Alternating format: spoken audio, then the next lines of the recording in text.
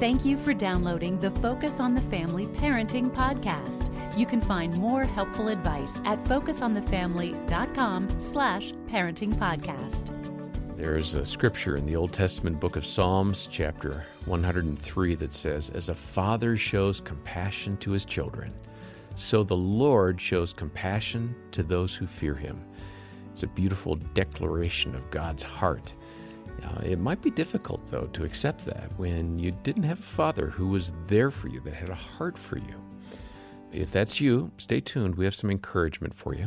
I'm John Fuller, along with Dr. Danny Huerta. He's in charge of the Focus on the Family Parenting and Youth Department, and we're going to return now to a conversation that Jim Daly and I had with Elizabeth Oates, and last time she shared about feeling abandoned by her father after her parents divorced, and she has more of her testimony as she continues. Another story in your book is, so filled with heart-wrenching stories. But the Nutcracker story that, you got a part in a play and you were excited about it. I can feel that same thing. Something positive in your life. Yeah. As little as that. Most people, if they're coming from relatively healthy homes, they think, that's no big deal. But what happened? Yeah, so I was in the third grade, and the school's putting on a play, and it was only for fourth and fifth graders, but they chose, I think, about 8 to 10 little third grade girls to be snowflakes in the Nutcracker. And I was dying to be on stage and dying to be the center of attention, and I got chosen to be one of these little snowflakes. And just weeks before, I remember we were evicted from our apartment, which moving around was nothing unusual. We moved around a lot, and I think that is very epidemic of children raised in single homes or single parent homes. Yeah, it can be. Yeah, and just the financial instability that they experience. And so, essentially we had no place to go. We had no place to live. And so my brother and I flew across the country and stayed with my grandmother for about a month while my mom got back on her feet. But I remember having to give up that role in the Nutcracker. And as an 8-year-old little girl, that was so devastating. And like you said, you think about it from an adult's perspective, and you think it's just a play. It's not a big deal. Your mom's trying to find a house and food and just sustaining your everyday needs. But for an 8-year-old little girl, like you said, that was like the biggest thing to happen to me. And then to have that taken away at that time in my life was pretty devastating. Yeah, it's interesting to me how you begin to shape your view of marriage. I mean, so take us into the teen years. What's going on? Are you, I don't mean this, and I don't know this part of your story. Are you tame? Are you crazy? Yeah. Wild? No, it's a fair question. Very fair so many things question. happen in the teen years for kids who have marginal parental supervision. Sure. So in my teen years, my mom remarried, and then she divorced.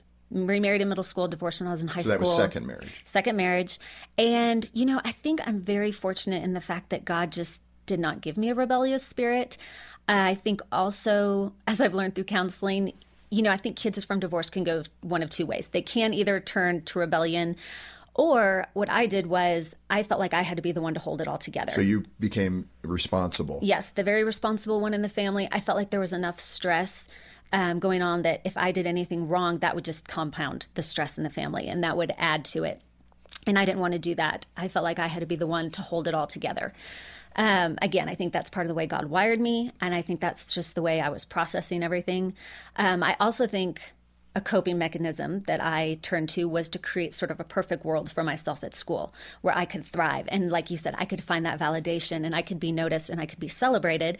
So I turned to a lot of extracurricular activities and things like that where I would receive a lot of affirmation that I wasn't receiving at home. Well, and that's so key. And I think for parents listening right now with teen daughters and teen boys, that's something to watch for. Yeah. How are your children finding affirmation? Yeah, exactly. Because if they're not getting it from you, they will get it somewhere else, right? Either positively or negatively. And it's all those good doses. You hear many experts talk about provide 10 affirmations for everyone. Yes.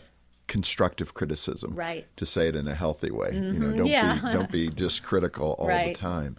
But that seemed to be your case. Now, you came into a relationship with Christ. Let us know about that. You were 15. 15. So I always tell my mom this is the best thing she ever did for me. After her second divorce, she decided that we were going to start going to church. And I laugh about it now, but I fully admit I was not happy with this decision. I was not on board. And she said, we're going anyway. And so she took me to this little Baptist church down the street because we lived in a small town at the time. And I wasn't excited about it because I was this overachiever. And I would go to church and I would listen to these Bible stories. I had no idea what they were talking about. They would say, turn to 1 Corinthians. I had no idea where that book of the Bible was. There's first, there's second. Is there a 4th Corinthians? I don't know. I don't know what you're talking about. Right. And so I just felt very behind, and I did not like that. I was used to being the straight A student, the one with all the answers, and then you throw me into a church setting where I know nothing, and that was very uncomfortable for me. I also felt like youth group was a little cheesy. I felt like at the time I had seen real life. I had experienced more than these kids, and I felt like y'all don't know. You don't know what I've seen. You don't know how real life works. And this is all child's play.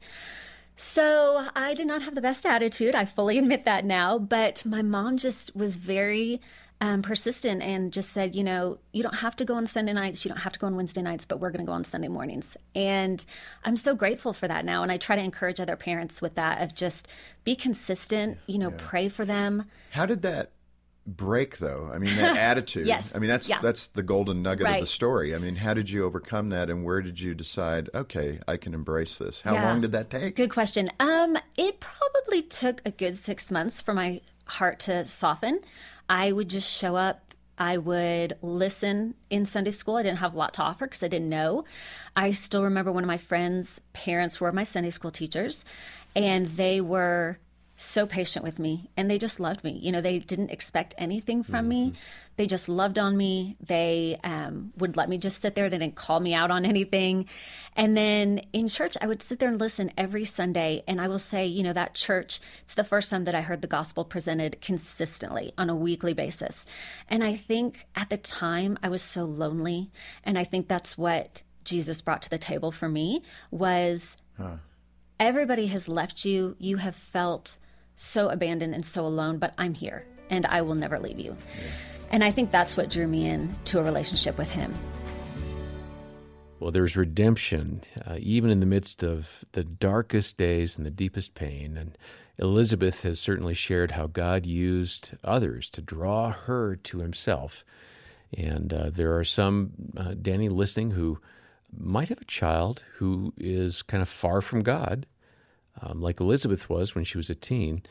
How do you advise parents when they're worried? They're up at night, they're praying, and they're just concerned about the soul of their child.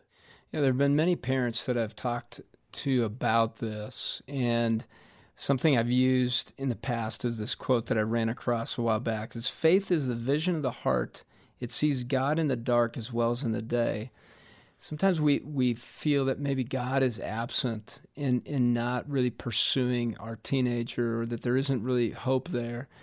And there are many stories of teenagers stepping away from the faith and then coming back. I remember when I was a teenager, 15, 16 years old, I began to really doubt, is this really real? I grew up in a Christian home, and I started to make decisions that were opposite of what my parents had taught us. I began to pursue more of the relationships with girls and dating and sports, and didn't really want to go to church much. I went because I had to, and hey, there was a cute girl there, so I'm going to go.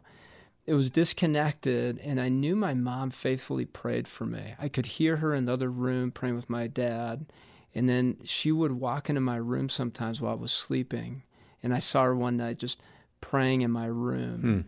I was a little freaked out, actually, John. In the middle of the night when I saw her. Well, yeah, if you wake up and your mom is standing over you, it's like, whoa. She was praying, but then I knew, man, my mom's praying. She believes this wholeheartedly. And when my grandfather died, he was a pillar of spiritual faith. I've talked about him before here. My mom's dad.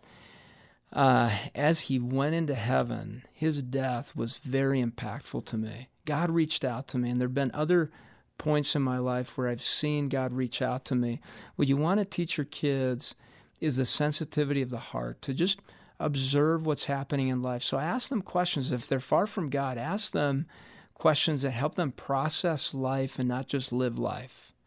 Think about what's happening. Why did that happen? What just happened to you? Hey, you were doing this, maybe there was an injury and they were healed faster. Why do you think that happened? What happened there? Help them pause and think about life, because sometimes they'll discover the miracle of God and the pursuit of God in those moments of processing. And you're just asking questions along the way. Pray for them faithfully. Pursue your own relationship with God. Ask questions. Oh, that's good. And if you're in a place where you need someone to talk to, maybe this discussion about God and being real is challenging you and you have questions, call us. Or maybe you've got a wayward child for the moment. I always say the story's never over. But be patient. If you need encouragement, call us. We can connect you with one of our counselors. We have great resources. We're a phone call away, 800, the letter A, and the word family. And remember that when you make a donation of any amount today to the Ministry of Focus on the Family, it makes counselors, like I just mentioned, available for those in need, and it allows us to create great resources and have great resources to send out. We'll say thank you for your generosity to the ministry here by sending a copy of Elizabeth's book, Mending Broken Branches. It's really encouraging, and you can check the show notes to get a copy. If I may, let me ask you to leave a review on Apple Podcasts or wherever you listen. Your feedback helps us reach more listeners with the help that we have to offer, so thank you for doing that in advance. Well, on behalf of Dr. Danny Huerta and the entire team, I'm John Fuller, and this has been the Focus on the Family Parenting Podcast.